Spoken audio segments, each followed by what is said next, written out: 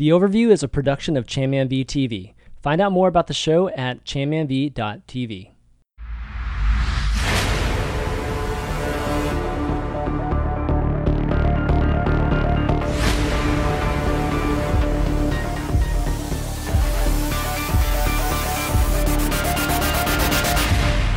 What's up, everybody? Welcome to episode 72 of The Overview. I'm ChanmanV, and joining me today is ZP in his hotel. I guess that's right. Not at Gil's place. It is a hotel. Okay. No, I am not at Gil's place. I am in a hotel. It is a very nice extended stay hotel, but a hotel nonetheless. Thus, the part where I'm using a makeshift laptop webcam. Yes, the world we live in. Well, better that cam than the Doomfist that we've grown to represent you with. So I don't know. Doomfist is my life goals, man. He's ripped. Oh my gosh! I want to welcome back Flame to the show. It's been a while, man. I was a very long holy while. Shit! I was like looking, and I'm like, oh my god! I think it's been like 8 episodes since we've had Flame on here. I think 5 of them were World Cup weeks, though. Yeah. You were busy. I was all over. Yeah, busy in the circuit. So good stuff, man. Great to have you back. And those of you wondering where Ben is, he had to bail last minute because of work. Freaking RL sucks, rip. But yeah, hopefully he'll be back next week. We must continue without him. Lots of stuff. Once again, this week we've got lots of changes with the games. We've got interviews with devs that happened at Gamescom, as well as a bunch of player and team news, Overwatch League. Lots of speculations that we can make this week, which is going to be a lot of fun. And then we've got Overwatch Contender Season 1 in full swing, as well as Apex Season 4. So lots of matches also to talk about. And if you guys have any questions for Q&A, go ahead and email those to theoverview@chanmanv.tv, and we'll get to them either this week or next week. If not, just chill out in Twitch chat. We'll probably ask for some questions at the end, too, if we have any time. But, okay, well, why don't we talk about the games or some of the game news that's happened since they've been, or everybody's been at Gamescom, obviously the announcements and all that good stuff. First thing being Junkertown, the new map. So everybody's getting a chance to play it, at Gamescom. And, we got a chance to see the video of it, which was, I have to say, that video was badass, man. That whole Thunderdome, Mad Max feeling. I mean, that was really, really cool. But first impressions of Junkertown so far, ZP. I'm just happy to see another Escort map be added to the game. Right? Escort is, I think Escort has been relatively diverse when you look at maps like Gibraltar and Dorado in terms of just the huge variation strategy you see going from point A to the final point. And anytime you're saying you're adding a new Escort map where you have some of the cool terrain features that Junkertown has, I think it's pretty exciting. We'll see how it actually plays. Obviously, opinions can change once you put it in the hands of competitive players, but I mean, overall, positive stuff. Yeah, loving the aesthetics too, man. Definitely the whole, like let's take back the world or whatever. They've got that whole thing going for them. But Flame, what do you think, man? So far from what you've seen, I mean, it feels very Borderlands. Yeah, totally Borderlands. Like that, right? Like opening scene where you're coming in on the bus with Claptrap. I thought that's exactly where I thought I was. Totally, man. When I was watching the streams, but it's a nice map. I mean, the layout looks good. The points look very diverse and like unique, and that's, I think, important. How would you compare it? Like, which map do you think it's the most similar to, or maybe some attributes of a couple of them? I think it's too early to tell. I think you have to actually play on it to get an actual feel, because there's times where you might visually say it looks like X, but it actually plays like Y. We'll know more when it actually hits PTR and people get a chance to play on it in terms of how it feels. I would say I would hope that's more like Gibraltar and Dorado and less like Route 66. I mean, 66 is okay, but it isn't. 66 hasn't felt quite as iconic as the other 2 main Escort maps so far, I would argue. It's definitely more, I don't know what the word is. Like the first point feels very Route 66, but then the second point feels very Kings Row. And then the third point is like very, I don't know what the word is. It's like, I don't even know what to compare it to. It would be like the first point maybe of Dorado or something, like where all it is just very open and you can go wherever you want. That last point, I think, is probably the one that's going to be played the most. Like that'll be like the shock, where people aren't really sure what they should be running because there's so much to do. Mm-hmm. Okay, well, those are definitely it sounds like a hybrid, obviously, of a lot of the other maps, and hopefully the best of the other maps. But one of the things that was discussed, and we're about to talk about some of the Q&A too, but might as well bring it up, between Siegel and Scott Mercer, was that we have 16 maps now. Like Junkertown's going to be number 16, and the question of whether the whole voting system, or maybe rotation, just rotating some of the maps out, should be considered at this point. And Scott made it sound like they haven't really got to that point yet, or they don't feel like they've reached the point where they have too many maps and they need to start doing that. What do you guys think? You think that 16 is too many for the players as well as just even people on ladder? Well, what I've always said there, I would like to see things swap on sort of a month-to-month basis where you announce that. So to set this up, Blizzard tournaments are licensed to begin with, and most of the tournaments you're getting right now are directly from Blizzard. But let's say that you're in a situation where you also have third-party tournaments. It'd be nice if there was sort of an announcement saying that, say in April and May, here's going to be the map pool, and it's a map pool of like 2 to 3 per game type. I think that would be super reasonable and would give players something to prep for, where that during these 2 months, you will only be playing on these maps for any tournament. Mm-hmm. And then you get the next map list for the months after, maybe a month or so in advance, so when you have to start prepping and mixing that in. Like, I think that'd be reasonable. Yeah, but overall, you think 16 is too much right now? I know having a map. Yeah, I know having set list would be fun and would be mixing it up, but do you think that 16 just generally is too much? And Flame? I don't know. I don't think it's too much. I think my biggest gripe with the current iteration of the game is that you have no say in what you do play. And it's not even so much about competitive. It's more I think that there have to be a lot more updates to the custom game stuff, because I do think that community servers should exist where you can just kind of pick your own maps to play, even if you're in the mood for it. Yeah. Because there is a massive feeling of helplessness when you do queue with your friends, even in quick play, where you're not sure what you're going to get. And if you're going to queue in with your friends, right, maybe you're just taking a chill night with a buddy, oh, let's just play a few games. But if you wind up getting Anubis or Hanamura with a bunch of people who aren't really taking the game seriously, it definitely impacts your enjoyment level. And I think that's something that needs to be addressed more so than limiting the maps or whatever.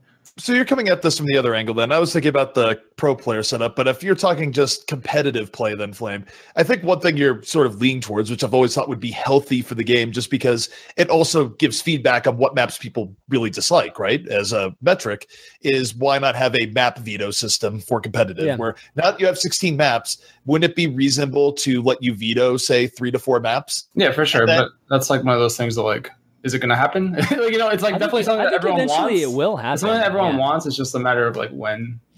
I just think for that, it would be very good feedback, because at the end of the day, what you want people to have in a game like Overwatch is fun, right?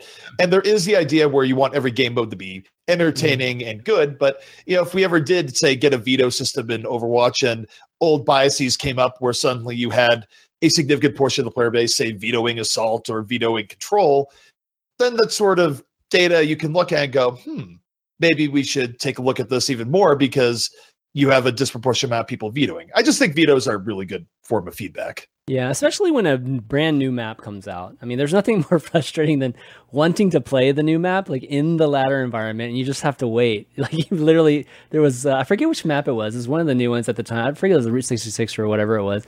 It literally took me 30 games before I finally played it. And it's just a killer. Because you might not have enough people to go into a custom game and find it. A lot of times, at least in the PTR, they have it, as a specific game, so you can get to play it over and over in PTR, but not in the production environment. You know what I mean? So that can be tough. I might be going crazy, but I'm pretty sure that when new maps came out, they did have a period, at least in quick play, where they did bias the matchmaker to bring up the new map more often. Okay, in quick play, sure, but not in competitive though. They definitely didn't do that. But anyways, so new escort. We've been waiting for it because when they come out with new maps, they come out. It's in order of the different types of maps. So this was an escort, or the escort's turn, and it's going to be a lot of fun, given that the escort maps are the ones that most pro players enjoy playing the most, or think it sets up to be the most entertaining games. The next bit of news I think that we should talk about is Jeff Goodman had an interesting post pertaining to Diva a day ago, and talking about just possible changes to Diva. And obviously that generated a lot of discussion because of the possible changes to Diva. So let me bring it up real quick. So the things that he's talking about are basically changing defense matrix, of course. So I don't think anybody is upset about any changes to Matrix. So energy drain increased by 2x, and obviously means that ability would be reduced by 50%. But then the fusion cannon would get upgrades, so you can fire it while flying, for one thing, and then there'd be a brand new ability called micro missiles, which obviously would be Diva's always been missing ability, right? So it'd be that extra ability, and then it's going to be more of a DPS type of thing. So overall, I think this makes her more offensive than just the kind of bodyguard defense blocking everything that she's been lately. You guys like this change? I mean, I think any change here is good, but do you like this particular one? So I think the interesting thing here is that the evolution of Diva play over time, particularly what you've seen from Diva players in the last 4 months or so, the big change is that people used to use Diva more like a sledgehammer and use her for offense, diving in on people, and less for protection. Mm-hmm. What you've seen people shift to in recent times is that they've shifted her much more to protection, where you use her to mitigate DPS heroes from really being able to do exactly what they want. Use it to stymie tracers, 76s, McCree's, like you name it, Diva is blocking it. Now it feels like the changes are really pushing her back towards the offensive end, where the era of a Diva holding back for the most part might go away to some extent. I mean, we'll see. It depends on how it works out, but it feels like they're at least in theory trying to encourage her to be far more aggressive than she's sometimes getting played right now. Blame? Yeah, her damage output might be like ridiculous now, because I'm pretty sure you can just like hold mouse 1 forever, and there's really no downside to it, right? Other than like feeding a meal, I guess. That's true. That's great. So like, I think the hero might need like a reload or something at that point, but other than that, I mean, it's cool to have missiles. The missiles definitely change the way other heroes are balanced, right? Because now you have more reason to run Zarya. If like it's less less easy to have defense matrix up to like eat a graviton or something, and there's obviously like you can now eat the missiles with your bubbles and stuff. And Tracer probably has to play. I mean, depending on the damage, I would assume Tracer has to play more passive a little bit with Diva, because like the defense measures up less, but now Diva has burst, and Diva never really had burst. So giving a hero with like so much health and damage output and mobility and survivability and damage just sounds crazy at the end of the day. Diva man, when Diva gets buffed, I mean, she's taking a nerf here. It's like one nerf, but like a double buff situation. When she gets it's like buffed, it's like a super buff. Being able to shoot while flying is a massive buff, I think. I know, not to mention another ability.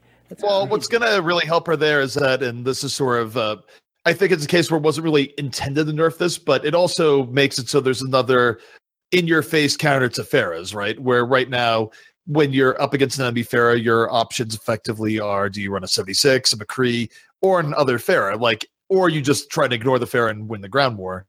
Yeah. You've had Divas pressure Pharah a little bit now, but the ability for a Diva to pressure a Pharah post-patch is going to be way, way better.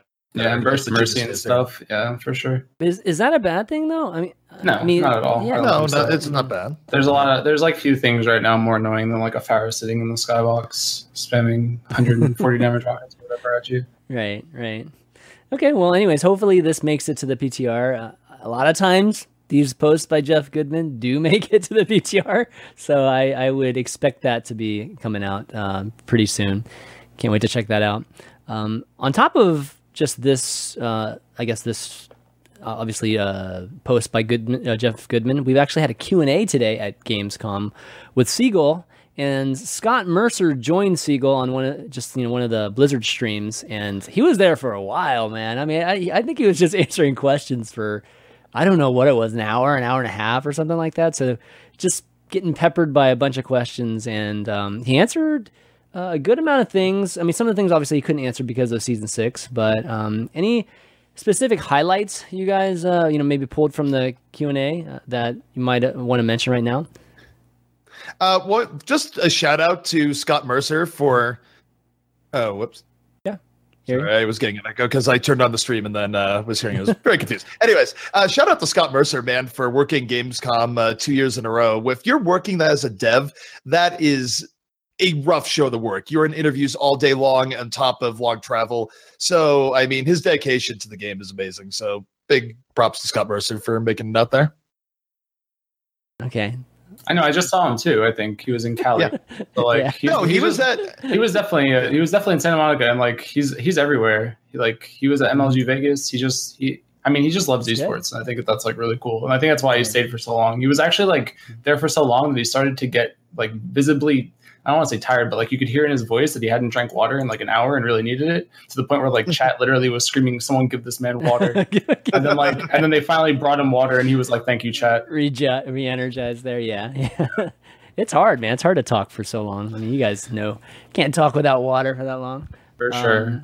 So I think one of the biggest topics that was brought up was matchmaking, right? And just what kind of changes. That's a big, I think, point of conversation right now, just in the community, is that, you know, it's matchmaking. It's always a point of conversation. So I think some of the things I brought up were just like role selection, playing maybe some kind of factor in the matchmaking, so that you don't have like 3 Genji players playing at the same time, or 3 Mercy player mains or things like that. And he didn't really say anything definitively there, but he definitely said that there are some big changes coming to matchmaking in Season 6, but didn't say much. I would say, reading in between the lines, the biggest thing that was in there, and it was somewhat stated, but I think it would work into all the other factors, like perhaps trying to prevent one tricks from stacking up on a team and then leading to a situation where you have 2 Mercy mains, and then the one Mercy main goes DPS and can't play DPS. In avoiding those situations, just sounds like the matchmaker is going to wait longer, period, which means not only would you get closer games in terms of SR, but if you wait longer and the game can sort of use tie-breaking factors to try to avoid putting 2 Mercies on the same team or 2 DPS players of the same type, it would just overall increase the quality of games. So it does come at a cost. You're not going to be able to instantly queue in the games as quick as you do now. But when you get in the games, it sounds like you're going to get a higher quality experience on multiple levels, which I think is a positive thing. Yeah. Flame, anything you pulled from that? Did you caught it, right? You saw it, right? Yeah, I mean, I watched most of it live. Yeah. I had to renew my Seagull sub because it was his first time out of jail in like 2 months or something. But I mean, I was more excited that he gave like a kind of, you know, we're trying to have stats and replays and like scoreboards by BlizzCon. I thought that was really cool as someone that like watches and wants to be able to watch without being at the mercy of the YouTube odds, you know, like that's it's really rough for me right now. Replays, man, Craigasm. Totally. Replays are going to be amazing. It sounds like they're making some UI changes and like some fundamental like spawn times and like stall changes and stuff. So like it's good that they're doing all this now, and I think that like they're realizing, you know, like, hey, Overwatch League is soon, like we got to make this game as well paced and like as well watchable as we can, and I think that that's like really good. Yeah, I mean, so the spectator stuff, you know, I've been hearing rumors and stuff for a while, so I'm not sure how much was super new in bringing that. But I mean, just know that good stuff is coming.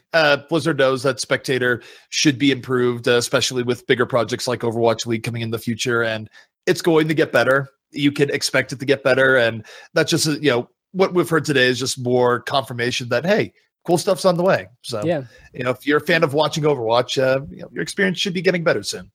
Yeah, I was never really worried about them providing the tools for it as much as it's just the human aspect of it. You know, people controlling these tools. I mean, that's where we need to work on or what we need to work on the most right now. Okay, anything else? Let's see. MMR reset. He didn't really say much. He basically said they're not going to do an MMR reset in his weird example that he was given there with the bell curve. Other than the Lucio Ball, they really enjoy what's going on with Lucio Ball and this competitive thing. Speaking of Lucio Ball, CP, how was that Lucio Ball event? Kind of like a tangent here. Oh, it was absolutely fun. It was great to just sort of, you know, be more casual in broadcasting and have some fun with it, where you get to make up your own storylines, where we got to see players that, you know, we don't usually see in the competitive community show some fun moves in Lucio Ball earlier today. And the EU event overall was a blast. I think not only did the players have fun, the viewers had a lot of fun, the commentators had fun. And hey, I mean, it's an event where we got like 6K viewers. That's for awesome. Lucio Ball. That's crazy. Things. So, I mean, no, it was like super fun. And it's one of the, I think it actually lends some credence to the idea that perhaps for fun mini games like Lucio Ball, perhaps there should be more streamed events like that people could put together in the future if it lends itself to that type of format. Yeah, I totally agree. I mean, I think these type of community events are very rare in the Overwatch community. You know, we used to see some of these events in, you know, maybe the StarCraft community and things like that.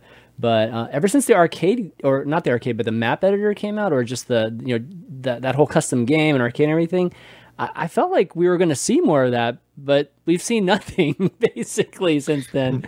I mean, playing, I even talked to you about it, right? Like it'd be so awesome to like, create these different types of silly games. And we saw some of them. We saw like some McCree races, we saw some Lucio racing across, Nimbani and things like that. But nothing's really stuck at all to become something like Lucio Ball.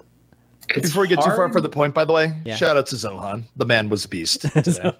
I would be remiss if I didn't mention that. Zohan. Continue. I mean, it's weird. It's hard because, again, like setting up lobbies in this game is actually super tedious. And like until we have the ability to like save and load and put passwords on it, it's like kind of a hassle actually to like get people in the server. Because I have to like have people on friends list, like even like because I have a community, right? And like there's a lot of them. So like getting 12 of them isn't hard. But getting 12 of them added to friends and then inviting them and then like finding a fair way to like bring people in and out is like really, really hard. So I hear you. I think eventually, like that's probably really low on the totem pole, I would imagine, on like the Blizzard update totem pole. So we need invite links. Exactly. Exactly. Like something like that. Invite link. We need invite links. We need like join through. Like I need to be able to just like post a link in Discord and then people can join through it. Like that'd be sick. Right. No, and, like just have a server up 24/7 that like I can pay for. That's just like mine. Like stuff like that. I think will eventually happen. But like you need that. I think before the custom games become like sick. Reading between the lines there, Flame wants to ban people. He wants the power. He wants full control. I want my toxic community to be in full force, right? Okay. Well, anyways, to conclude the Q&A, again, Scott and Merce, thanks for doing that. Thanks for Seagull for obviously being the interviewer in that particular case. And it's always great to get a chance to, interface with the developers. Next bit, let's talk about player and team news, because there's, as always, lots of player and team news going on, particularly Overwatch League this week. So first off, the first bit of news is that Overwatch Boston was, tweeting all day, definitely threw out some hints that they made their first hire. And then towards the end of the afternoon, they announced who that first hire is. So they are excited to welcome President of Gaming Huck. So, I think that's the first president that we've had, in all of Overwatch esports outside of like Blizzard, I'm thinking. So what do you guys think of this move? And, is this the start of a lot of management and executives being assigned or hired by all these organizations? Well, first off, I'd say it's somewhat of non-news, right? Given the fact that I feel like we got the same exact announcement a few weeks ago, effectively saying the same thing. I guess title differences, whatever. Now it's on Twitter, ZP. It's real. Yeah, it's on Twitter. It's even more real. So yeah, I mean that's going out. It's not like a new news. I mean, the most I'd say there is that this is an awesome opportunity for Huck, right? Where we'll see what he's capable of in Boston, but this is literally just a once in a lifetime chance to make something great, and we'll see if he can live up to it. Yeah, I think, the president title was kind of bizarre, but I think a lot of it came down to the fact that, like, I think there's only a few cities right now that don't have orgs, like endemics with them. So I think it's more like, we're going to start a new endemic kind of, and like someone needs to be in charge of it. So that's kind of how I took it, more so than like people were saying that maybe he's just involved with like Overwatch, like the manager, but he just gave himself a really cool title. But I think it's more close to like, I'm in charge of overseeing everything underneath this name, because they're not going to get an endemic. Is that not just evidence of some sort of acumen there, though, where he's been in the chair for like 2 weeks, has already upgraded his title to president? If in another 2 weeks, he might be the emperor and overlord of supreme leader, sports. Yes. Global director. The next level is the COG, right? Chairman of Gaming. That's where he's going to be. The Prime Minister. Prime Minister. King. The ultimate Prime Minister, President, King, Emperor, Overlord. Czar of Gaming. I wonder what title would be the most impressive. Emperor, Czar. What else? The Sultan of Gaming. That'd be pretty sweet. Like, I'm not going to be satisfied until Huck comes out of Boston Esports with a Daenerys Targaryen level title chain. And it'll need to be announced by any announcer who talks about him being at events. Chris Laringer, first of his name. Mother of Tracers. Breaker of Chains. Yeah, Breaker of Chains. the one of top 3 control, whatever. Yeah. Anyways, congrats to Huck for obviously getting this great opportunity, and best of luck to him. And we'll see what kind of team that Overwatch Boston ends up building here. I think we'll see more of this. I think that this is the first of many, if I had to guess. Yeah, for sure. There's people staffing out for their orgs. I mean, really, it is a gold rush, though, right? In terms of the idea that we're going to be seeing a lot of people take on management roles with different OWL teams. Some people are going to be very successful and really secure their spot in esports for decades to come, perhaps. And some people are going to flame out. So it is going to be entertaining to sort of watch the mini Game of Thrones for OWL executive leadership as it goes down. Yeah, it'll be interesting to see even who gets picked, and there's always going to be a lot of commentary on just who gets picked for these positions. But I'm curious to see if Huck is the start of this, and it's are we going to see more basically folks that have had experience in esports, whether it's Overwatch or it's other esports? Are we going to see more managerial people, that we've seen, or people that have held management positions in esports, particularly Overwatch? I mean, we definitely have people in management in Overwatch already, and I would suspect those type of people would be getting calls, like Alicus, those type of guys, right? I mean, well, I'm pretty sure Alicus is just with C9 now. C9 just he already got his call. That's true. Yeah, he already got his call. That's true. Like a whale eating a school of fish, C9 just sort of flowed their way over and absorbed all the laser cannons. That's how that went down. Yeah. I think they chopped them down, management and all, as far as I know. That's true. But anyways, that'll be good to watch. We've got something with LW Blue that's popped up recently. They've withdrawn from Apex Season 4 last minute. So obviously OGN hasn't been very happy about that. And they're going to be competing in Overwatch League Season 1. So they're going to be moving to NA from Korea. And there's all the speculation because LW Blue said, it's because we're dropping out of Apex because we want to compete in Overwatch League.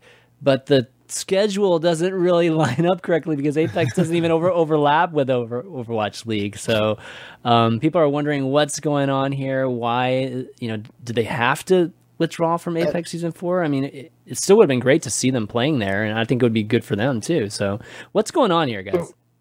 So I don't know all the details, or really any details aside from anything that's public here, but it feels like there was an error in judgment made, because here's how I imagine this went down. Let's assume that some OWL team did acquire LW Blue, and it was a case where it was the sole team there. Now they just feel uncomfortable having sister teams competing, because you've had sister teams compete at Apex before. It'd be a little bit weird if that was a deal breaker. But assuming that wasn't the case, you would have to think that some North American OWL franchise got LW Blue, and the reasoning was, well, we want to get them acclimated to living in North America, and we want to do this as soon as possible. I don't know if the benefits of that come anywhere close to the benefits of competing in a full Apex season if you're getting ready to prep for Overwatch League. So maybe there's a good reason, but on face value, it seems like something is being valued more highly than a full season of Apex practice, which doesn't seem great. Okay. Flame, what do you think? All right. I'll put on my, what's the word? Like the tinfoil. So I had this thought too, because in NA right now, there's a weird thing going on where a lot of contenders teams are getting poached and broken apart in the background by OWL orgs, trying to get the players for their teams. And it's kind of creating I think it's going to create this massive rift as we get to the end of contenders, where a lot of the teams aren't even really teams anymore, and they're just kind of stuck playing together because they have to. I mean, as bad as it is to say, I think that's a reality. I think maybe LW Blue might be in a similar situation, and instead of continuing into it, they're already committed and they just don't want to be in that situation where they're playing Apex with a squad that's not going to stay together. That makes sense to me as the only reason why you would do that, because again, it doesn't make sense for them to be leaving at the same time if there is no overlap. So I would imagine that maybe half of them maybe are getting poached and they already agreed, and maybe there's a problem there. That's the only thing that makes sense in my head. Okay, so where do you think they're going? Or at least where do you think maybe the majority of the team's going? What's your guess, at least, if you were to speculate? But, I mean, there's only 2 orgs, I think, right now that are, or 3 that are question marks, right? There's the second LA squad, the one that's the Cronkies, and then you have Huck's team, and then you have Bare Hands' team. So I would imagine one of the 3, if they're not the backup squad for Lunatic High or something. Mm-hmm. Yeah, I mean, you could go down the list and you can create some likely prospects, but actually reading the tea leaves and going, it's this team without directly talking with those orgs and being like, well, did you do it? And then finally ruling it out until you get to the one that says, I can't tell you. And it's like, well, everyone else told me they didn't do it. So clearly you're the one that's giving me the Glomar response. Ergo, you are the one. But yeah, Exactly. I mean, short of doing some basic detective work, I mean, who knows? Yeah. Speaking of Lunatic High, they had the big press conference, or at least Team Soul had their giant press conference, and no surprise here. I think we all knew that, Lunatic High was announced as that team representing them. And so a lot of people have been talking about just Lunatic High, moving over here or moving to LA, and what type of impact that would have on the team, or just generally how would they perform, coming over here. Would it be the same dominance that we've seen, with them, winning Apex, or at least, that just how they performed in the past and just winning Apex and things like that? Or would we actually see an effect with them living in the US versus living at home, and obviously having to practice here and play on the ladder here and all that good stuff? So what do you guys think? I mean, what's your take on Lunatic High moving to LA, and how do you think they're going to perform in Overwatch League? Well, I think it's a bit of a wild card, right? Where anytime you're changing that many factors, where you're bringing a team of 6, you're moving them to another country, you're moving them to a country where, to be frank, in terms of quality of scrims and just ladder play, you are taking a dip in player preparation there on face value. But we don't know how much of Lunatic High's management and coaching staff is going with them. We don't know how the players will adapt to living in another country. So it's a case where there's a lot of unknowns. You know that you are getting a lot of players that performed at a very high level in Overwatch. You would hope that the team would also be stacking it with depth. So if you do have a few players that perhaps don't perform up to the high level, that you have good backups ready. But like anything else, the answer is we'll see. I think the only thing I would say there is that you can't assume that there will be a super high level of dominance, especially when teams that have no circumstances change for them can fade rather quickly, as we've seen with Rogue. Yeah, I mean, we just watched them lose to MVP Space, and I thought MVP Space completely outplayed them, to be honest, throughout that series. So the team's already on its. I mean, obviously they swapped out Guido for Lutasian, but I think it's if you're different gonna meta too. I mean, but you also have to realize that the meta's going to change, right? And you have Eska who plays maybe 2 heroes. You have Guido who maybe plays 2 heroes. I mean, it's not. I don't know if it's gonna be a problem, but it's weird to me that you had this opportunity right now to rebrand or rebuild, and you didn't. The South Korean Overwatch team for World Cup isn't Lunatic High. There's a reason why it's not Lunatic High, and there's a reason why teams are getting made. I feel like you could upgrade Lunatic High and keep their core, but they didn't. So I think if you're a Western team now, you're saying okay, that's a lot less scary than what it could have potentially been, at least in my opinion. Yeah. So that's how I view it. The other thing I'd point out here too is that I think it's somewhat of a misnomer to think that your best OWL teams will be teams that just run a core of 6 starters, period. Realistically speaking, I think the teams that will do really well in Overwatch League will be the teams that have at least 8 to 10 players that are being swapped in at least on situational basis alone. So the era of we have 6 players who are doing really well, we're not swapping much at all or rarely if that entire era of Overwatch is going to end. So you're going to see teams with far more specialized practice, more depth to the rosters than otherwise. So even if you do grab some of the best players from Lunatic High, you're still going to need to grab other pieces to compete in sort of this new Overwatch era. So again, there's a lot of potential there. There's a lot of good players, but we'll see where it goes. They did say it's the first 6, and I think that they were saying that there's going to be another 6. But in my opinion, I feel like a 12-man situation is a lot of people. I mean, that's just my opinion on how it works. Could you imagine having to manage 2 teams at once? I feel like that's a lot. That's a lot of people to worry about, and a lot of people plan for, and a lot of people worry. There's so many every time you add a new piece to a pre-existing puzzle, it starts getting a little bit shakier, and there's more room for disruption. I don't know. It seems hard. That's where management and coaches are going to matter so much in Overwatch League, right? Where you take a look at traditional sports, you have large coaching staffs that help manage something like even an NBA team that has a smaller roster, or God forbid an NFL team with 53 players. You have a lot of personnel to help manage that and get the most out of it. And I would think that for Overwatch League, the teams that are able to not only have a good coach, but good supporting staff to keep all of that in line, to have good strategies for different maps and like actually make the most out of what you can actually do in the setup, those teams are going to do well. The teams that aren't able to get strong management, strong coaching, and can't really make do with extra resources, well, they're going to fail, even if their starting 6 have incredible talent. I still think 12 is too many, though. Like, there's going to be unless you're going to like split it up into like 2, and you're going to have like 2 sets of everything. Maybe that's doable and yeah, but even if you have 2 sets, I mean, we're not talking about like this grueling, 120 game season like a baseball team, or even like the 82 game season the basketball team.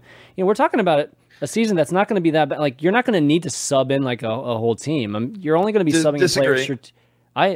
I would be very shocked if they sub in like mass amounts of people, depending on, I mean, maybe it's a scheduling thing, like they can't travel, but the first season it's all in LA. So it's like, there's not going to be an issue in that regard. Okay. So you're almost making a player fatigue argument here. And I'm making this is a game with a lot it's like 12 people though. It's like, I mean, there's something to be said about the same core, like 5-6 guys playing together and just getting that chemistry. If you're constantly swapping people out, like you're not getting that. At least at a faster rate. I can already give you some good examples where it'd be viable, and this is just with this meta right now that has less heroes than what we're going to be seeing soon, and honestly, where teams haven't explored it. To give you an example, there's players right now in the category of, let's look at Pharahs, right? You have extremely good Pharah players that in cases aren't really good at other heroes at time to time, but would be very much worthwhile in either swapping in against a team that is historically somewhat weaker against Pharahs, or on maps that are really generous to Pharah play, or compositions that are good to Pharah play. So already, like in that case alone, you already have an example for having a Pharah specialist on your team if your main projectile DPS isn't that.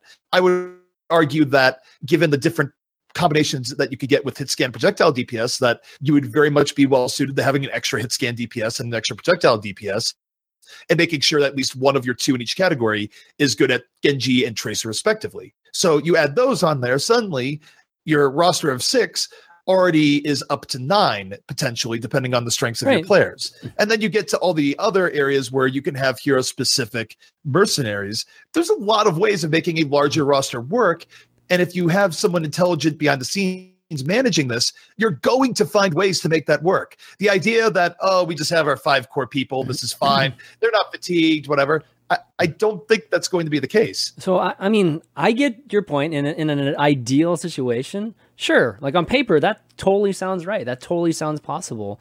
But I just don't think that's realistic, at least for a while, for teams to be able to pull that off. Even just from, like, again, like communication and just familiarity with each other. I mean, you can only practice so many games in a day.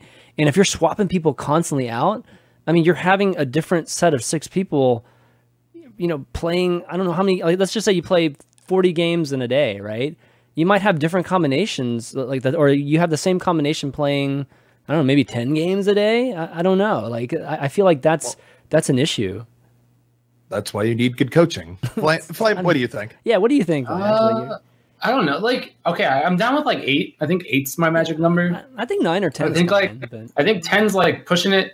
I think like you could realistically have like 2 sets of DPS or something, and like maybe you like swap out like the entire setup, and instead of like playing like a 1-for-1 kind of thing, like you have like your Pharah and like a Genji, and then you have like a Tracer and something else, and maybe you like keep your core, and then everyone else swaps depending on like how you're going to do it, or like what you're, maybe if you're losing, you're like, all right, well, our Tracer 76 combo is not working, let's try the Pharah Genji, and like maybe that's a cool idea. Yeah, I can see that. Yeah, but like 12, man, 12 is like you're scrimming against yourself. Like that's like to the point where, what do you like? How many people realistically do you need? Like, are you going to pick up like a Genji main and then only swap him in when you need Genji, and then the enemy team just knows like, okay, they're probably running Genji, or else they wouldn't have put this guy in, and then like the game gets really wonky at that point. And like I don't even know if we're at a point where we have more than like 1 tactical pause per series. So like that's all. Okay, that's first of all, do not call that tactical pause. Time out. Go. They are time out. Not tactical pauses. I know that. I'm just reading off the Apex screen, whatever. I agree, but I'm just saying, like, unless the game is at a point where I'm allowed to like get 8 people sitting at the desk and I can like randomly sub them out during a series, like that'd be hilarious, dude. Also, awesome. Let's keep in mind that given the signing windows and all the rest, it's likely that on your given roster you'll have like 8 to 9 players that are actually actively used, and then people that are there in case shit happens or a player suddenly goes down, or like just replacements, period. like to use an example, if you go back to, I think, like the 2007, 2008 era Celtics, you need your Brian Scalabrinis, the people that see almost no play time and only come favorites out every now and then. Yeah, sure. Sure. No, I mean, you are going to need those players just as backups, right? So I would think you would be maybe a few Overwatch League teams will end up without a full roster, but you'd want to have a full roster of 12 just for that reason alone, in case people end up falling out and you need to replace them. But you need to pay them, man. Can't you just like go grab somebody? That's true. Yeah, I mean that. And it's there's a signing window. There will be a point where you can't add people to your roster mid-season. Like they're treating this more as if it were a traditional sport. You can't go right now like it is in, say, Contenders and go, oh, let's just grab this dude who's not on a team. This is going to be fine. There are signing windows here. So you're going to need to grab people just in case, even if they don't see much play time. Yeah. That's I guess keeping players happy too that are like at the end of the bench. I guess just being an Overwatch League is just where you want to be. Like just you'd be happy, right? I guess from that standpoint, you probably would almost want 12 because at least then like everyone's playing instead of like having two dudes that are probably just sitting there like, you know, oh, it's my turn, guys. You know, like it's like go guys, like give massages and you know, like make sure you're like all ready. That sort of thing. Yeah, like that's where it gets wonky. But also in chat, I just want to say so much love to MF Doomfist for also remembering the Brian Scalabrine era and then calling him what he was, which was the human victory cigar. Thank you so much for that comment. You brought joy to my life. That's what they called him? I never. That's funny. That's definitely a great nickname. I mean, he did usually come out with the Celtics were leading by 20 or 30 points and could not lose the game, and they were resting Garnett, Pierce, and Allen. Just like, yeah. Brian Scalabrine was that guy. I think at one point they even had a video series or some kind of TV series where they would have him walk into some random gym and, you know, Brian Scalabrine, nobody knew him. Like nobody recognized his face, or at least not a lot of folks that don't watch basketball. And then they'd be like, there's this white guy walking in and like he looks completely out of shape. And then he would just be destroying people. And there was like basically a bet every time he would walk in a gym and they would just be, you know, punking people basically with Brian Scalabrine. It was so funny. But okay, well anyways, I think a roster. So you think big roster is going to play a big part here. So I guess we'll have to see what ends up happening with Lunatic High. The reason I brought up the question is just because there was obviously something, or like on Taimu's stream, Taimu actually doesn't think they're going to be doing well. You know, just the whole not living at home is a big factor for them. And I mean, I think Timo still has like PTSD from the hotel. So like, I think he's kind of just like thinking like the same thing's going to happen to all the teams in Cali. Sure. People like talking about the biggest fights in Overwatch history, and Temu versus OGN Hotel is definitely up there. Apparently, it was actually fairly nice lodging from what I've heard from more objective sources, but it gets a bit much to live there for 8 to 9 months. Oh man, I've died living in a hotel for 8 or 9 months in another country. But all right, another bit of news here is we got some players leaving teams, and actually some people leaving teams just really because they want to focus on streaming to some extent. And then we got some people looking for teams. So let's start off with the folks leaving. Hardblue steps down from NRG to focus on streaming. He's still taking offers from folks, but it does sound like he's wanting to focus more on his stream. So what do you guys take from this in terms of Hardblue in Overwatch League? I mean, he sounded super burnt out in his stream and interviews, so I think it's more, I don't know, NRG was kind of a mess for a while, like to put it lightly. Yeah. And I think he kind of got stuck riding this sinking ship that kept sinking for a very, very long time. And now he's like at the point where he's like, I'm done. You know, I want to tired of answering these questions. Yeah. Yeah. And I'm tired of like, you know, just being a part of something that's not like giving back what he put in. So I think it's just him saying like, I need a break. Mm-hmm. You see it happen with a lot of players where if they get stuck on team rebuild after team rebuild, that they hit a point where they, as Flame mentioned, you do need a break. Now, whether or not Harb will be coming back at some point, who knows? It is known, though, that when you get really entrenched in the streamer life, it is difficult to make a comeback to competitive. And this is, on a side note, this kind of reminds me of the idea where I don't think you're going to be seeing a lot of players that are actively playing on OWL teams putting in tons of stream hours, because anytime you're doing streaming, it's not as good as actual practice for one, but it still contributes to your burnout meter. So it really is hard if you're someone who has a really big stream, because if you want to go super hard in the Overwatch League, it's going to be pretty hard to be active at Overwatch League while still keeping a good stream schedule. Not impossible, but I think very few people will manage to ride that line and then actually perform well in their owl matches. Yeah, I could. Yeah, definitely see that. Let's see, another couple of players looking for teams right now. Onigod leaves Toronto Esports and is looking for a team, and then Tailspin even tweeted today that he was looking for a team. So a lot of folks, I think, are happy to see Tailspin, actively looking for a team now versus just kind of hanging out and waiting. So what do you guys think? I mean, it's a little late. Yeah, that's what I was thinking. You know what I mean? Like, yeah, I don't know. Like, come on, dude. It's like all right, dude, cool. Like, you're looking for a team. Like, where the hell have you been for the past 8 months? Like, I mean, that's how I looked at it. Yeah. There's been a lot of opportunities, I think, for a lot of these players. And even the ones that haven't been playing on teams have been putting in the hours to, scrim and, Yeah, he got to invest some time into it leading into Overwatch League versus, what's going to happen? Somebody pick me up. It's like, it's here. Time to look for it. That's not, that's how I look at that. Tailspin's always been a player that's had tons and tons of potential, just outrageous amounts of potential. I don't know if he's lived up to that potential in Overwatch. I think right now, if I were someone making Owl team, I would still consider him and just swerve the Pharah spot because his ability to play Pharah is still incredibly legitimate. It was ridiculous a year ago. If you've seen recent footage of him, he still has an incredibly good Pharah. And I think he's worth considering for a team for that alone.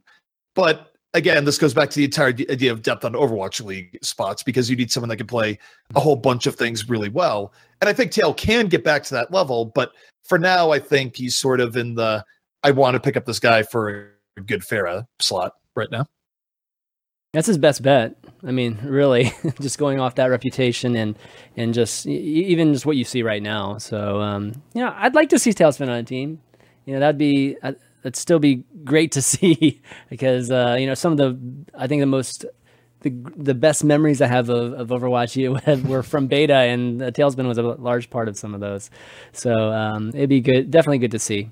Any other bit of news? I feel like as I had to look at Reddit just to make sure there isn't anything else that happened while we've been on air, but I don't think there's anything else for now. So why don't we move on to an event, Overwatch Contender Season 1.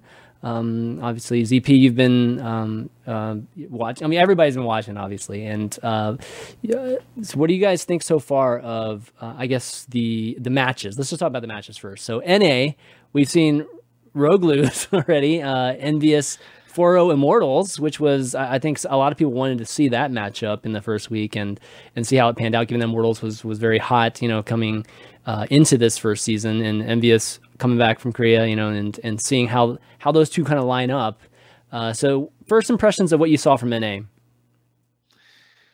Well, for starters, all the rumors, whispers about Rogue and how they were performing behind the scenes did turn out to be true. They definitely are off their game right now. And I think it's a mix of factors here. I mean, Flame, you could agree or disagree with me here once I finish this, get this out. But it's like, I feel like for Rogue, it's a combination of factors. One is that they are playing sloppier than they used to. And I mean, take your pick for reasons as to why that may be. Too much time on top, not enough time practicing post-Korea, whatever. They're definitely a little bit off. But the other part here is that when Rogue was really crushing people, they were crushing people back when people weren't all that accustomed to deal with dive comp. There wasn't the amount of just crazy good tracers. Soon was in a class of his own, and now he's in a class of many other really good tracers. He's not the only godlike tracer in town. And what that means is that people have gotten very used to isolating a superstar tracer. They've gotten better at dealing with rogue style play in general. And now we're also heading to a meta where you might not want to always run a rogue style dive. So I feel like a lot of factors have sort of combined here to give Rogue a hard time. Okay, so I think there's multiple pieces here because we saw them in China. Or yes, were you there? I don't remember. No, I wasn't. No, I have. Yeah, so I was there, and they were very they weren't motivated, when they were there, and they almost lost a few games and had a rough time actually getting. I mean, they won all of their series, but it wasn't the cleanest wins, and you could kind of tell that they weren't really feeling it. But I think that they're in a spot right now where they're not announced for Overwatch League, and I think that that's super on their minds at all times, and trying to figure out how they're going to get there. They're also a team that to ZP's point, they did abuse the fact that they did have that high skill like aiming and stuff like that. And we did see Soon actually fall off for a little bit, but I felt like Soon actually had like the best performance of like anyone this week, or you can make a case for him having like one of the best individual performances. Like his tracer was on point again, which was nice because he had been playing a lot more passive and a lot less risky, but he was getting away with it and he was winning his duels and he was hitting some incredible bombs. But again, they were a team that was never known for their ult management. And now teams are getting really, really good at it. Like teams aren't making the same mistakes where they double support ult during fights, and teams aren't blowing their primal rages to not stall the cart anymore. And teams aren't, like everyone has a plan now, and like people are just getting a lot more refined in their gameplay. And Rogue was never that team that was really good. They were like the team that would just, at least at the economy, like they were always just like, all right, we're just going to burn ults to delay the cart, and we're going to burn ults to win fights, like even if you shouldn't. And they just kind of relied on mechanics. And then now you have teams that are catching up in mechanics and then surpassing them in ult economy, and suddenly they get a lot less scary. And to that point, the reason why teams have gotten better at ult economy and all the rest is that they've been playing against variants of the Rogue comp, as it was called, over and over again for the last few months, where you look at EU Contender Season 0, most of the teams were effectively Rogue running at varying different levels of skill. So at this point, no one is particularly surprised at dealing with that particular comp. And as you mentioned, they've gotten much better in the ult economy sense and managing their fights and dealing with it. So you combine all these factors where you mentioned just the internal stress on Rogue for wondering about OWL stuff and everything else that's combining here. It's this perfect storm to give Rogue less than great results relative to what they had a month or two ago. Well, worrying about OWL, I mean, don't you think performing well in contenders is probably the best thing to do right now if you're worried about that and trying to get, just have people just make a definitive decision on you? They're not going to split up that team, I don't think. Like if they do, it'll be like one or two players leaving, not the whole squad. And like I think they're kind of banking on Rogue getting like an org. There's a few teams I think that are in like Envy's not announced right now, right? Like they don't have a city. Like I think Envy and Rogue are in that same position where they're both. I would assume Envy's got something going on. Like, but I haven't heard anything through the grapevine about Rogue. There hasn't been any leaks about Rogue. I don't actually know anything. But this doesn't help either, though. I wouldn't assume Rogue stays together. Yeah. I was just going to note here. I wouldn't note or assume that Rogue stays together because in the end, I feel like if you don't have an immediate suitor trying to grab them, and you have, say, in OWL org, go up to say Soon and go Soon, we want to pay you $100,000 a year to be part of us right now. No, we don't want to take, we'll take AKM, but maybe we won't take like some of the other people. I heard Rogue has them on like very fat buyouts. Like fat buyouts. So it's like, it's a weird spot for them to be in, I think, right now. So are you saying then that it would be a case where just for buyouts alone, you would want to leverage Rogue into buying out all of them for a lesser fee rather than just buying one piece and I just think one sale. I think that they're in a spot where they want their own city, like they want to represent. I don't know, like if I'm them, I want to go to Paris, right? Like France has been behind them the entire way. They have like that Avec les Six thing where like their entire country's like hashtagging their games and stuff. Like if I'm them, I want Paris to buy me, and I think that like that's on my plate right now, and I think that they're focusing on like I don't know if they're focusing on that, but that's what I'm thinking if I'm Rogue.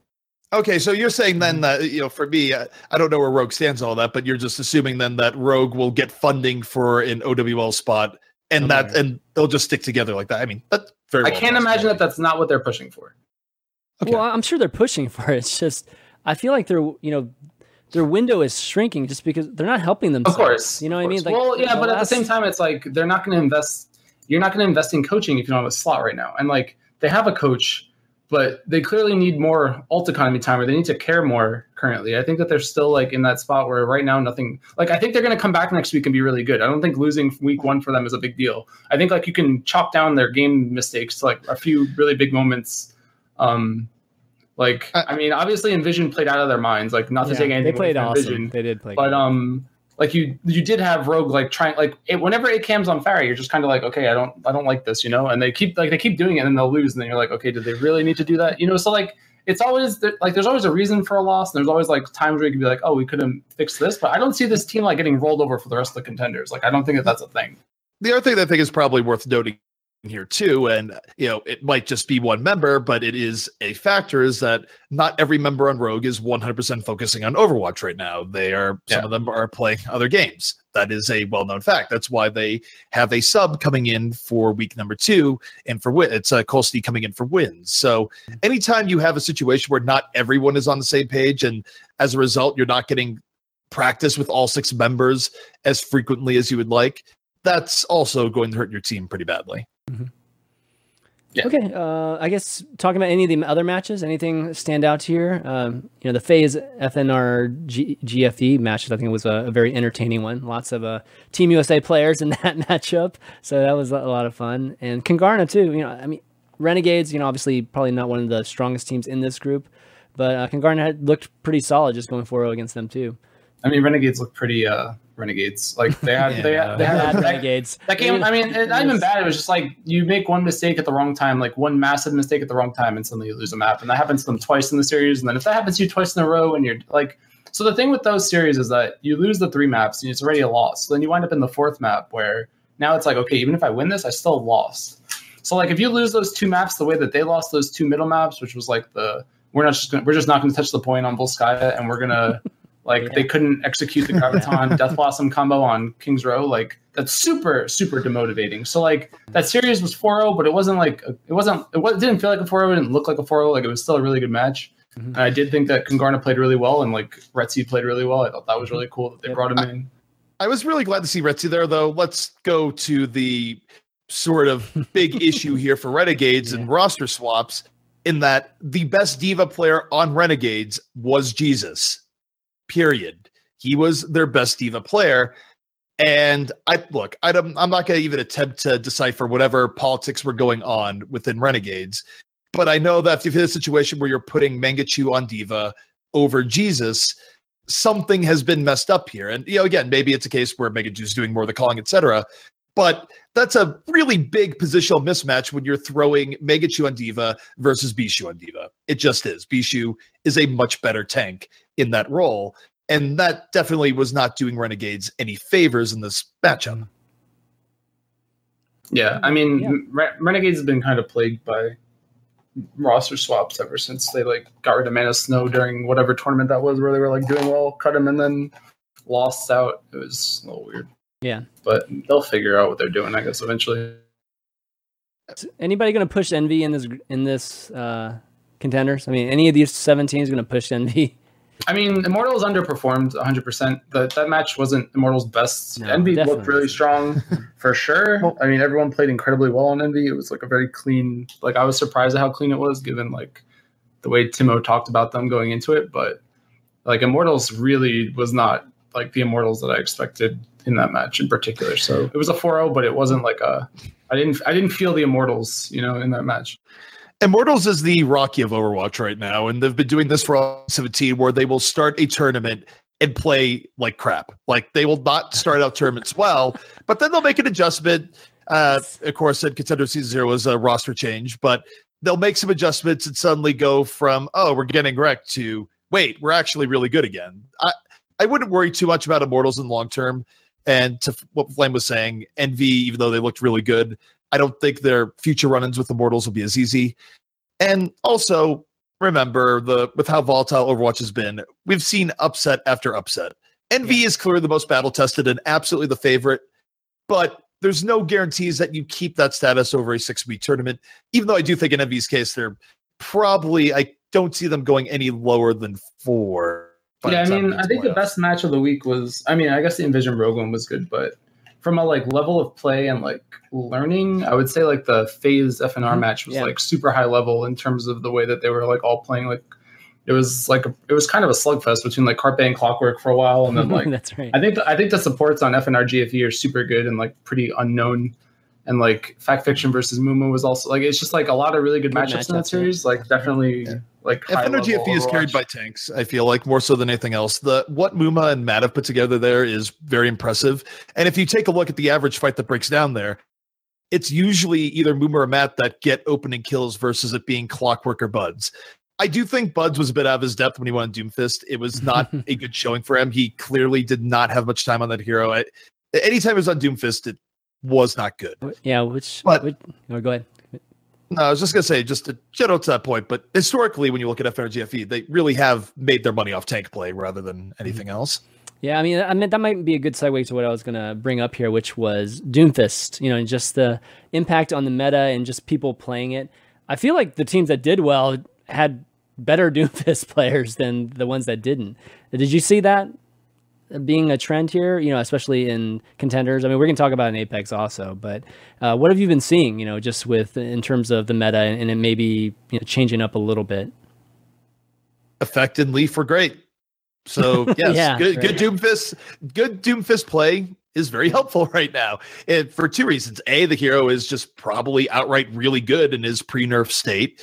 And two is that teams haven't figured out how to play around him. So if you've figured out how to play with him, you're already adding on an extra edge beyond the part where the hero is good to begin with. So yes, get a good Doomfist player. Get one quickly.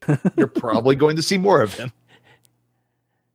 Is it fun to watch? What do you think, Flame? Is it fun the hero to is definitely fun to watch. It's just, I mean, is it fun to play against? That's another question. But I mean, it's one of those heroes that people haven't really figured out how to counter, and I think that's whatever. I think Blizzard's obviously aware of that. You can run Sombra into it. You can try to run McCree. You can run I think Roadhog's actually pretty decent against him, but then you're running Roadhog and you kind of wind up in that spot where you're is there a better hero here? But yeah, it's teams are I think against Rogue it looked really good because that team again they kind of felt like Lunatic High felt, what the hell is this hero and what do I do? And they just kind of get ran over by it. Yeah.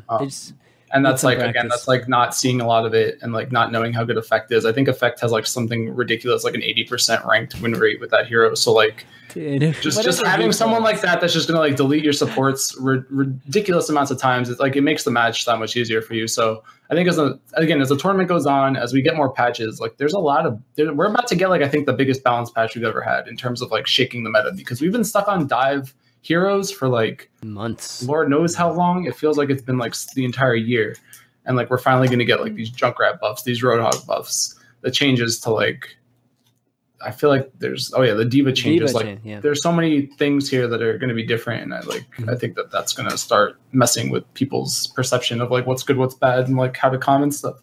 Yeah. All right. Well, let's move on to Europe, since that was NA. Europe, there were some interesting results here. First off, Misfits 4-0ing one of their rivals, formerly Laser Kittens C9. And then we saw E United lose here, who I think a lot of people thought were favorites in this contenders for EU. Gamer Origins taking that spot and obviously really taking advantage of it, winning 3-0, and then 1-2-3 end up 4-0ing Singularity here. So let's talk about Misfits versus C9 here. Was this a surprise to you guys? Because it was a surprise to me. Not even a little bit. Really? Misfits winning should be a surprise, but the one thing, we already knew the player was really good, but more so than anything else, it was the Logic show. Yeah, Logic was. We saw how unchained he was when supported by a better cast. It was one of the best Tracer performances you could ever expect to see from a team. And also, it felt like Tvik had sort of a weight lifted from his shoulders where he didn't have to necessarily be the guy always doing stuff because of how well Logix was playing. And the fact that Logix was that big of a threat did open up Tvik to do more. So just on DPS play alone, Misfits felt far better than what we've seen from them in recent memory. Yeah. Who was C9 had Nevix, right? Yes. Yeah. That team had three Genji players now, and then they had Kid playing Tracer, and Kid's not a Tracer player. The roster swaps for both teams were just so heavily in favor of Misfits.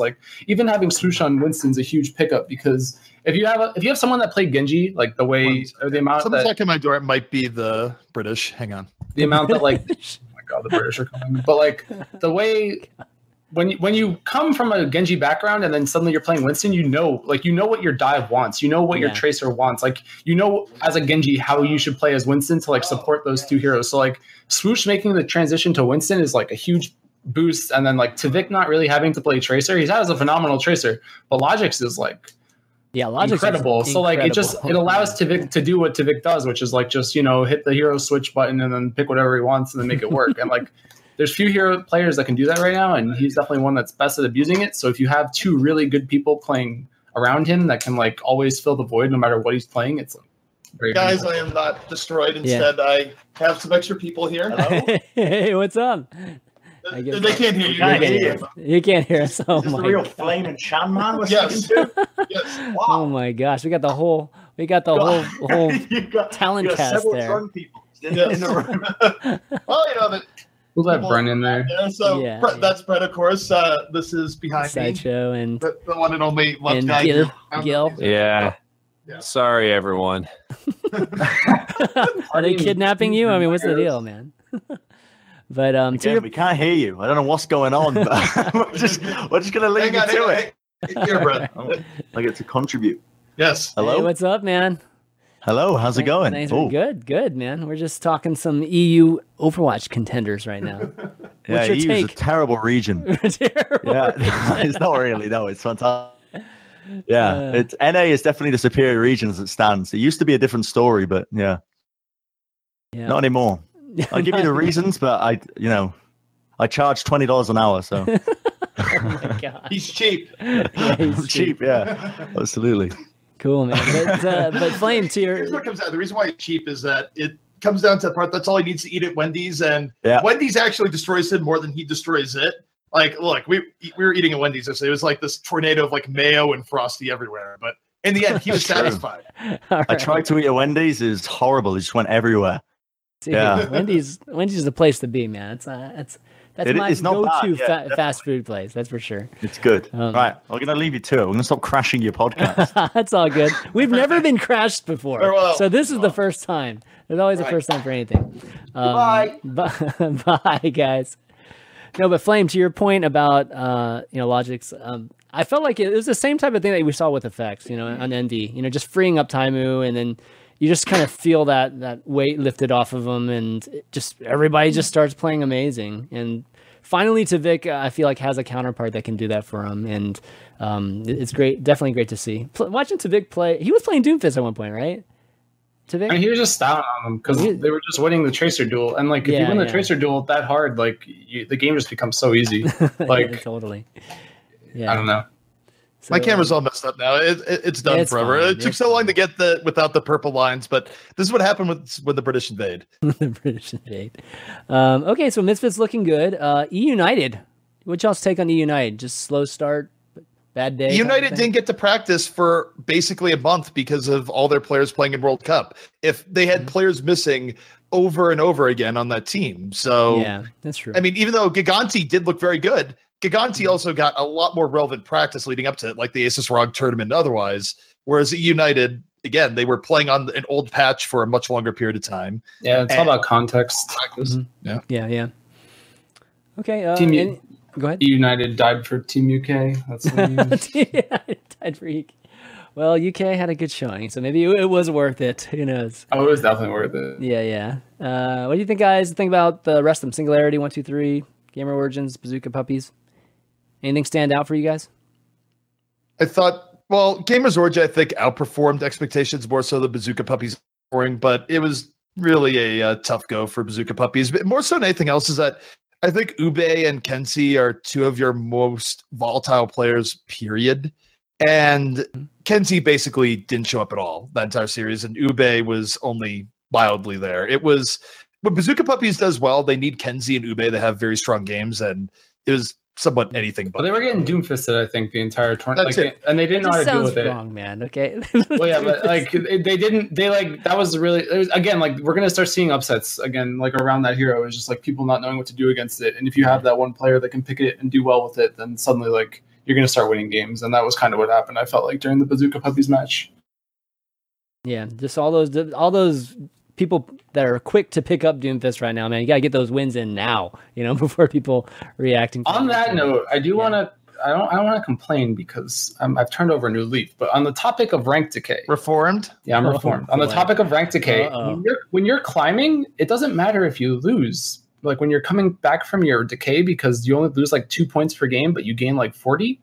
So like that's like the best. Like I've just been playing Doomfist. Like I don't care if I lose 5 points. So like I'm like ruining. I'm not ruining them on purpose, but like if I'm having a bad game on Doomfist, I'm not getting punished for it. So I think that we have to talk to Blizzard about that, because I think it's a little weird that I can do that But so basically, when you screw up on Doomfist, you want to be tanked to the center of the earth. But like I'm saying, like the game's giving you 70 points per win, but taking away 2 for a loss. So why wouldn't you play a hero that you're not comfortable on just to see if you can get good at it then? True. So like it's a weird boy. thing. I'm just throwing that out. You're encouraging more people. Are you sure that I found a flaw, I found a flaw in the system.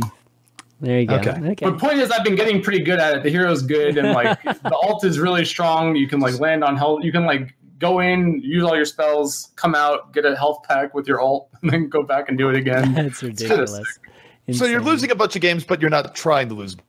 I'm not trying to lose a bunch of games, but I am losing a bunch of games. And I'm only losing like 2 SR per game. So it's like, there's no risk. But remember, if you get teamed up with Flame, you're going to lose like 40 SR a game. I think I'm done for the season. I've been chilling. Dude, get Flame on your friends list and then make sure when he's in queue, you're not in queue. Well, that only works until you get back to your number. SR is going to get hit by the fence. No. I'm done. I climbed. Like once you climb, it stops working. But like that whole gap between like 3,000 and 4,000 where you're like trying to get back through Diamond, then you can just do it. Okay. Well, there's definitely some Season 6 stuff that we didn't talk about that was, I guess, announced in the developer update an hour or two ago before I set in stone these notes. So maybe we'll talk about it in Q&A here. But let's talk about Apex Season 4 real quick before we do. And it's in full swing.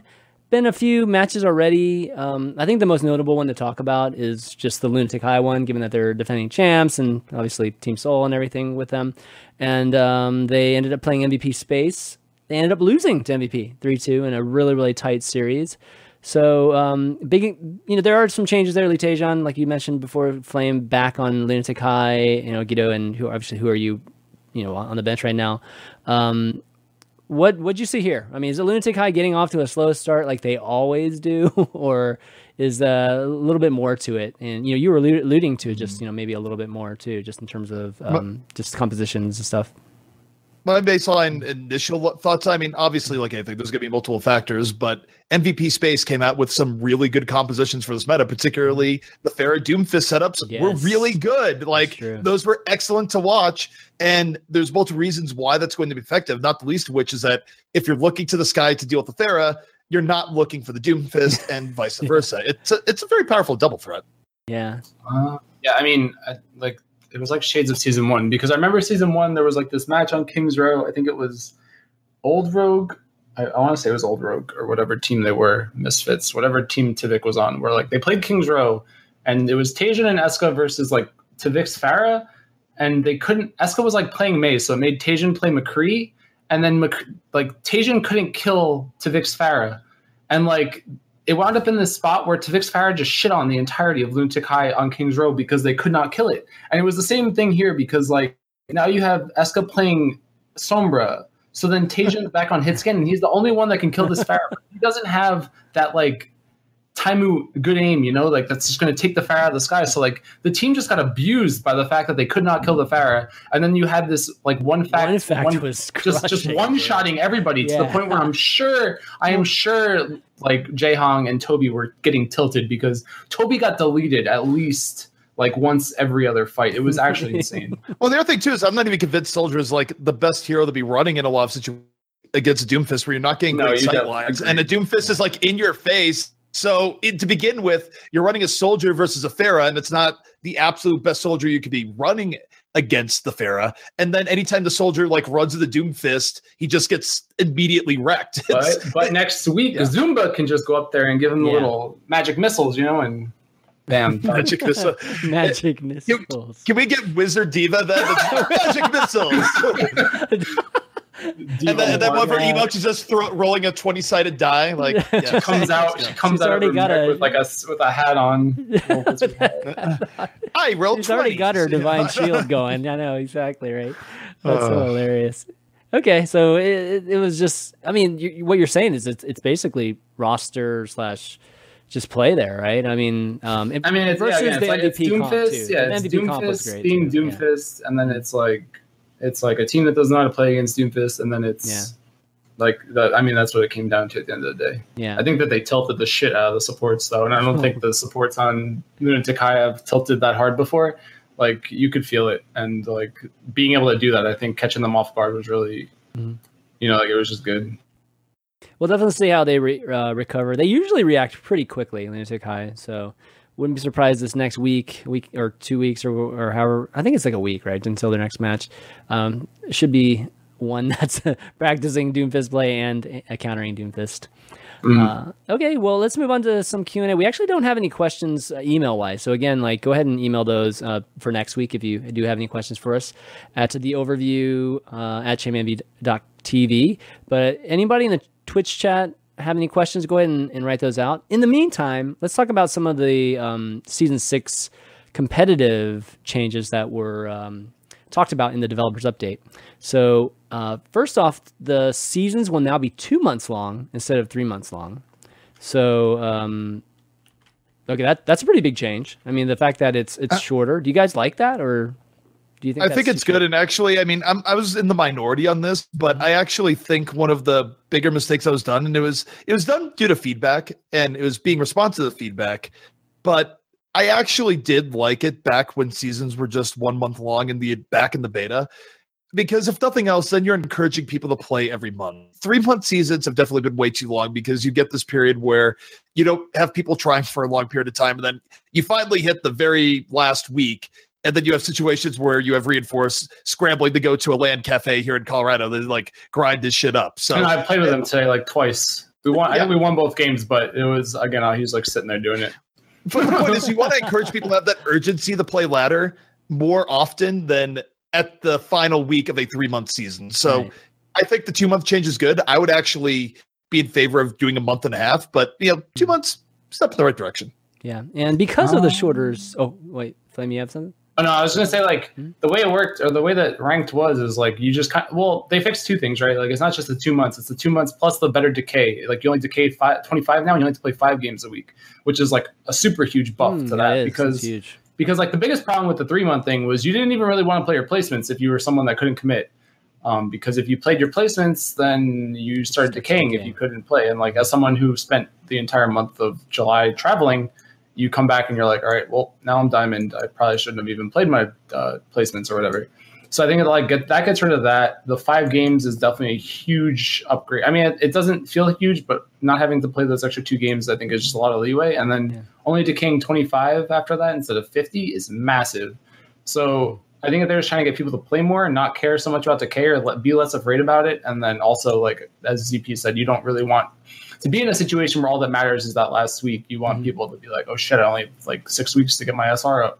Because I mean, you can have those weeks where you drop 300 and then the next week you only gain 200. So right. they just want people playing more. And I think that this is a good way to do it. All right, one of the biggest things right here. Wait for it, guys. Right here. Placement matches shall now lead to more accurate skill ratings and no more getting ranked lower than last season.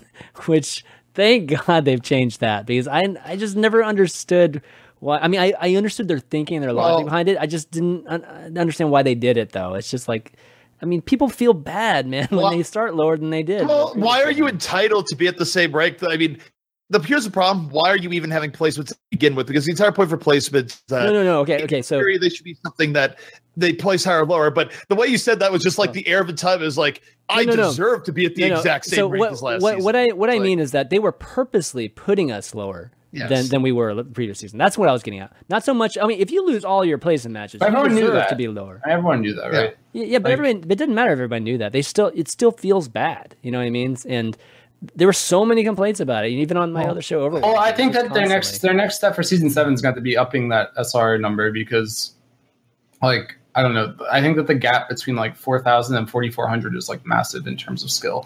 Yes, which is like something that's like much bigger. Like that gap, and like honestly, if you start going into masters, it feels like gold sometimes. And like it's really bizarre, really? Dude. There's like some like I've played in gold games before. Like I've watched streams of people in gold games, and like you get some games in masters. It's like Bastion, Junkrat, Symmetra offense, and you're like, okay, I don't understand what's happening. No tanks, no tanks, no healers, like just like bots just coming out of spawn and dying, and like I don't know how it happens, but it does happen. And like I think that's. Like I think that number needs to be bigger. I think like the 5,000 needs to be like 6 or 7, and like there needs to be like a more distinct gap between, like, you know what I mean? Yeah. There should be like gates. There should be like you have to win 5 games in a row to break from 3,000, like from 39.99 to 4,000 or something. You know, like some sort of like at every like a final boss at every 500 or something. Gosh, like the gatekeeper. I'd hate that, dude. That would suck. One thing I want to just acknowledge real quick. That's a great question from Legit RC in chat that I want to get to when we're doing this. So throw that at me after. Let's see. Any of the other things here. Okay, control maps will now be best of 3 versus best of 5. So that's just parity. Good. Yeah. I think it's better for tournaments and like timing and spectators and stuff. Well, well, control is the biggest wild card in tournament timing, especially when you would run like open bracket tournaments way back in the way. But it still rears its head now when how people are playing, where there's a big time gap between 3 out of 5, where it goes to 5 and it's really close back and forth, to a 3-0 stomp. So this is just good for consistency in tournaments, period. Well, the one thing I don't like about it is I think they're going to have to make the maps a little bit longer, because the one thing that was good about best of 5, and like it's kind of a shame that there's not like a best of 6 technically, you know, because I think that like being able to see, like one thing that I really don't like, or that I wish existed in Overwatch, was like in TF2 you would play the same map 3 times, and then this way, like as you're going through, the teams start adapting their strategies because they know what the team ran in the previous round. So like if you play Ilios well and then you lose it, if you got Ilios well again, you probably wouldn't lose as hard because you'd know what they were going to do, and like you could kind of counter strat it in your head. Yeah. So like there was like a meta that evolved there, and like it's something that doesn't exist in this game because that's not like how the game is played. Like we don't have the stopwatch best of 3 per map stuff, but like it did exist on Well, where like a team would run Pharah the first round and then maybe they wouldn't run it the second round because it got dumpstered, and then like that was cool to watch, and I think that was like the depth of that game mode. So I do think that there should be like I think the round should be longer or something. I wouldn't disagree with that. And I mean, it is a trade-off, right? Let's put it this way. If you could guarantee that every control would go to 5 and it would have cool adaptations, I'd probably be more against it or changing it. I just think the problem is, and this is why you've seen tournaments changed otherwise, that it's just really variable between your stomps and your closer games on control, and just the time difference alone sort of necessitated that being standardized a bit. But I do agree. It was really cool when you would see a team maybe lose the first 2 rounds and then go download complete and then just run the table and reverse sweep. When that happened, it was amazing. And it is a little bit sad that that's going away. Yeah. Okay, last bit is just for folks that are, obviously trying to farm for your golden guns. Because the seasons are shorter, there's going to be more competitive points per win, but you're going to get less of a final reward at the end of the season just because it's shorter. So try to get as many wins as you can during each month. You're going to actually end up better than before, versus just trying to get that final tier, huge reward at the end of the season. But I think that's going to be it for the season 6 one. So that question, let's go into Q&A. You said that there was a good question in chat. Did you forget it already or no? No, Legit RC. Yeah, there he is. Let's see. Oh, you're going to have to find it. Let me see. I mean, I can read off the question. Then. So it's for ZP, and it says, wait, shoot, it scrolled off for me. You read it. Gosh, it scrolled off my. What's the most notable change in your casting style now compared to when you're doing? And how what do you look to improve on? All right, goddamn. Legit RC asks, I have a question for you. He said how what? He messed up his English. What's the most noticeable change in your casting style now compared to when you were doing the old Ghosted Weeklies, and how? No, it's scrolling. Exactly. Now you know. How do you look to improve? Oh yeah, ZP. Good thing you fixed it. Whatever. Good job. What? The question is out there. So I would say it's multiple different things, right? But I would say the biggest note for casting is that vocals are very important in casting. You want to have consistent flow without intermittent stops and otherwise. And you also want to vary when you're really, really high and crazy stuff is happening versus, and now we look back a little bit and here's what's happening. I would say my early casting was not anywhere near as fluid as it is today in terms of just vocally going from word to word. And I had a tendency to stay really, really on the high side for the most part. And there's still certain matches nowadays where arguably I stay a little bit too hypey versus balancing it out, but it was a much bigger issue earlier. The other thing that I've gotten a lot better at broadcasting wise, when I compare my older cast to now, is framing of the game. I take it very seriously, the give status updates of this is this team. This is what they're looking to do. This is the state they're in now. I always want to make sure that people know the stakes going into a fight. And the reason is that if the stakes are defied, that makes it a really, really big deal. For example, if you have a case where one team has 5 ultimates and the other team only has a pulse bomb, I want to let you know that that team is going to have a very good chance of winning that fight and explain why. The reason is because if the other team is somehow able to defy those expectations and bring it back, that's something that I can genuinely get excited about. And then you understand why I'm excited over it, because a team just defied the odds. And I mean, I could go on forever about that, but sure. those are the really big points. Okay. Let's see. Fatcho asks, is Immortals contender success dependent on agilities getting good at Doomfist? Maybe. Possibly, yeah. I mean, that could very well be. I mean, their supports had some weird decision making. I thought Verbo. I mean, I hate saying that players have bad days because it's like rude, but they were not playing up to the par that we wanted, and I don't think we saw the same Grim Reality Tracer that we saw during Contender Season 0. Mm-hmm. But again, a lot of that is effect on the Doomfist. Also, I don't want to think people think that I'm ignoring this one, but when it comes to questions on like others or stuff that's behind the scenes, just know that like all casters do try and help each other out. And when it comes to who does an event or whatnot, there's like a lot of things that go into it, and I hardly know everything that it's about it either. So I can't comment on that really. Okay, Gunsem asks, do you think Bastion needs a buff? We haven't seen a Bastion. Well, it wasn't that long ago Bastion got some changes. The hero is good. It's just Sombra's better. Like that's like the thing is like. Yeah, that's a good point. The hero actually just gets dumpstered by Sombra right now, and like Sombra's kind of getting a lot of people.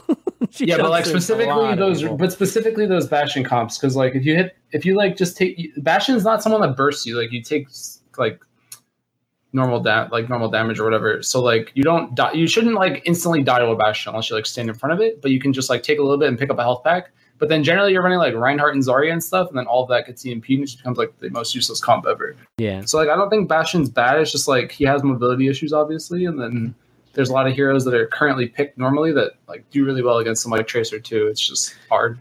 Well, the other thing about Bastion too is that he's a hero that it's very difficult to buff to be viable and really high in play, because I might be wrong on this, stuff I heard about, but I'm pretty sure he still has a relatively good win rate at gold and below. So you do run into issues with Bastion where if you buff him to be really good for the competitive end, he's just going to be just absolutely rolling the lower end of Overwatch competitive play, which is not a scenario Blizzard wants. That said, I think hero the balance. I don't think you get punched out of turret form. Just FYI. I think like if you just run a Bastion into a Doomfist, okay, so he can't run into the wall then, right? He's just no. I don't think you can punch a Doomfist or punch a Bastion into a wall. I'm pretty sure you can't. Okay, so that's just something to keep in mind. He's an easy target though. So yeah. I mean, at that point running Bastion, but it's like Doomfist kind of loses his spunk against that hero. So it's okay. Let's see. Okay, speculation mode. Core. This is talking about Overwatch League. People are talking about how Huck may be going for Birdring for the Boston team. Do you think this will ever happen? What do you mean ever? Like why? Like I mean, I'm sure it could. Yeah, like, obviously it could happen, but do you think this will happen? I guess maybe rephrasing it. I've heard rather definitively where Birdring is going, and that's why I'm meant like I can't say where. Like I don't even want to speculate on the risk of like screwing something up. So nope, can't talk. So he's going somewhere. So yeah, he's definitely going somewhere. He's going somewhere. Yes, that is accurate. At least we know that, which is not a surprise, given the Birdring is amazing at Tracer. He's good. Let's see. Any other questions? Okay, I don't think there's any others. Again, if you guys have anything for us, you can always just email again at theoverview@chainmv.tv, and we'll read them out next week. But that's going to be it, guys. One quick reminder before we do some shout-outs that the show, you can find the audio versions on iTunes. If you like to listen to your iPad or iPhone while you're working out or on the way to work, you can find us there, as well as Google Play if you have an Android phone, as well as on SoundCloud, soundcloud.com/chainmv. So check that out if you can. And if you enjoy the show, leave a rating for us, because it helps in terms of SEO on a lot of these podcasts, just search directories and things like that.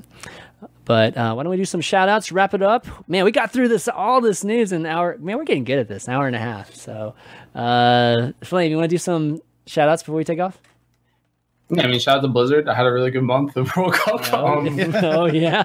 Shout out to, I guess, my community for sticking with me, even though I wasn't home. Like, that was cool. Yeah, I mean, I have a lot going on right now, and like I'm still trying to like figure out my place in the whole owl ecosystem, but I'll figure it out soon, I think. Yeah, I think so shout out to everybody that got me here and like has supported me to get to this point.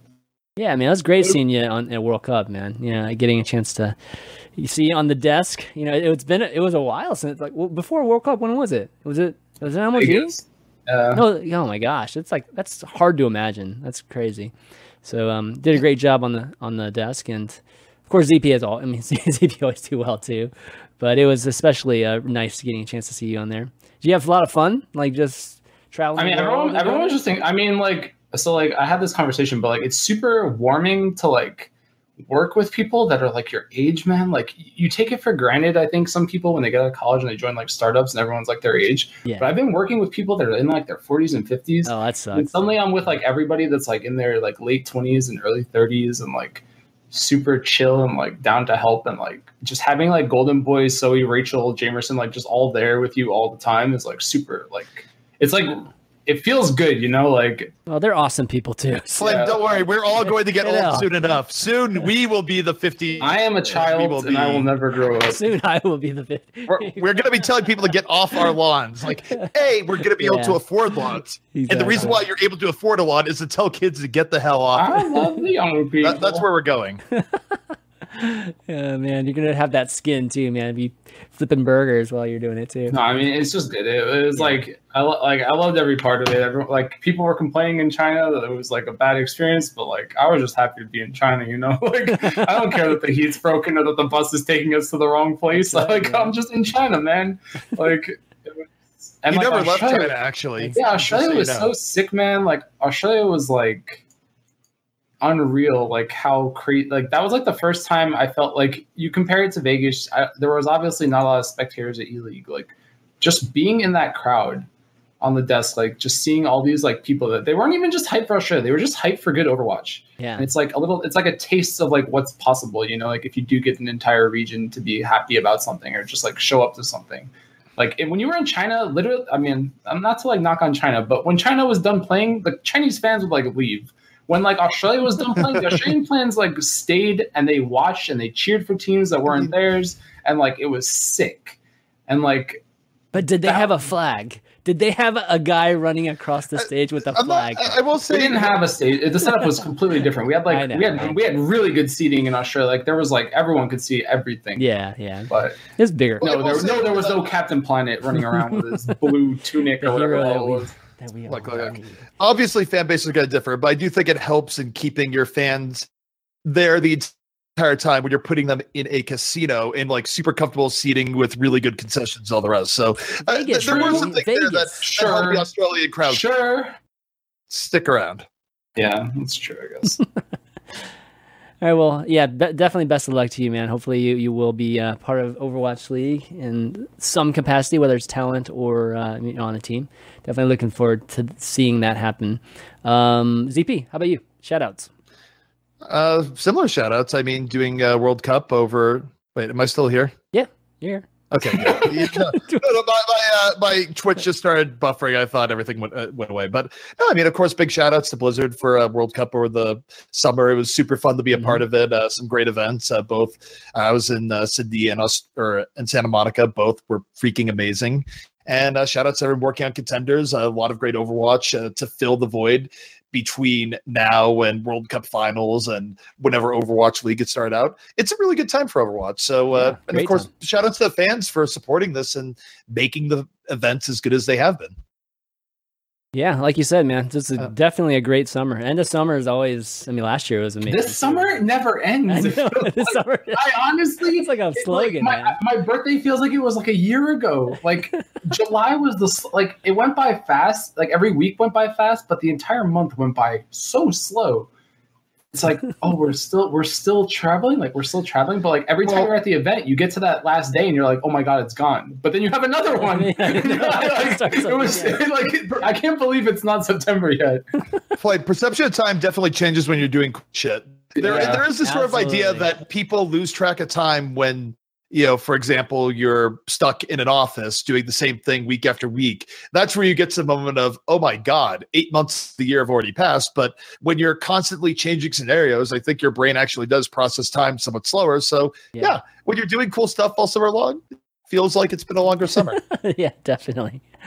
Well, I'll wrap things up by just thanking you guys for doing the show with me today, and hopefully Ben will be back next week because we missed him today.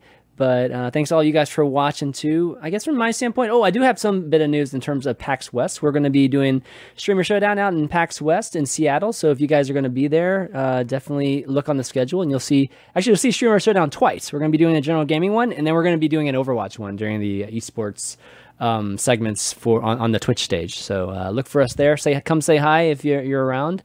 And hopefully some more news of Streamer Showdown soon.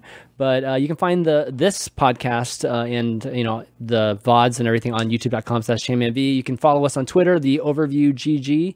And again, you can find us on iTunes, SoundCloud, and Google Play. So that's going to be it, guys, for this week and the overview. For Flame, ZP, and myself, Champion B. We'll see you next week.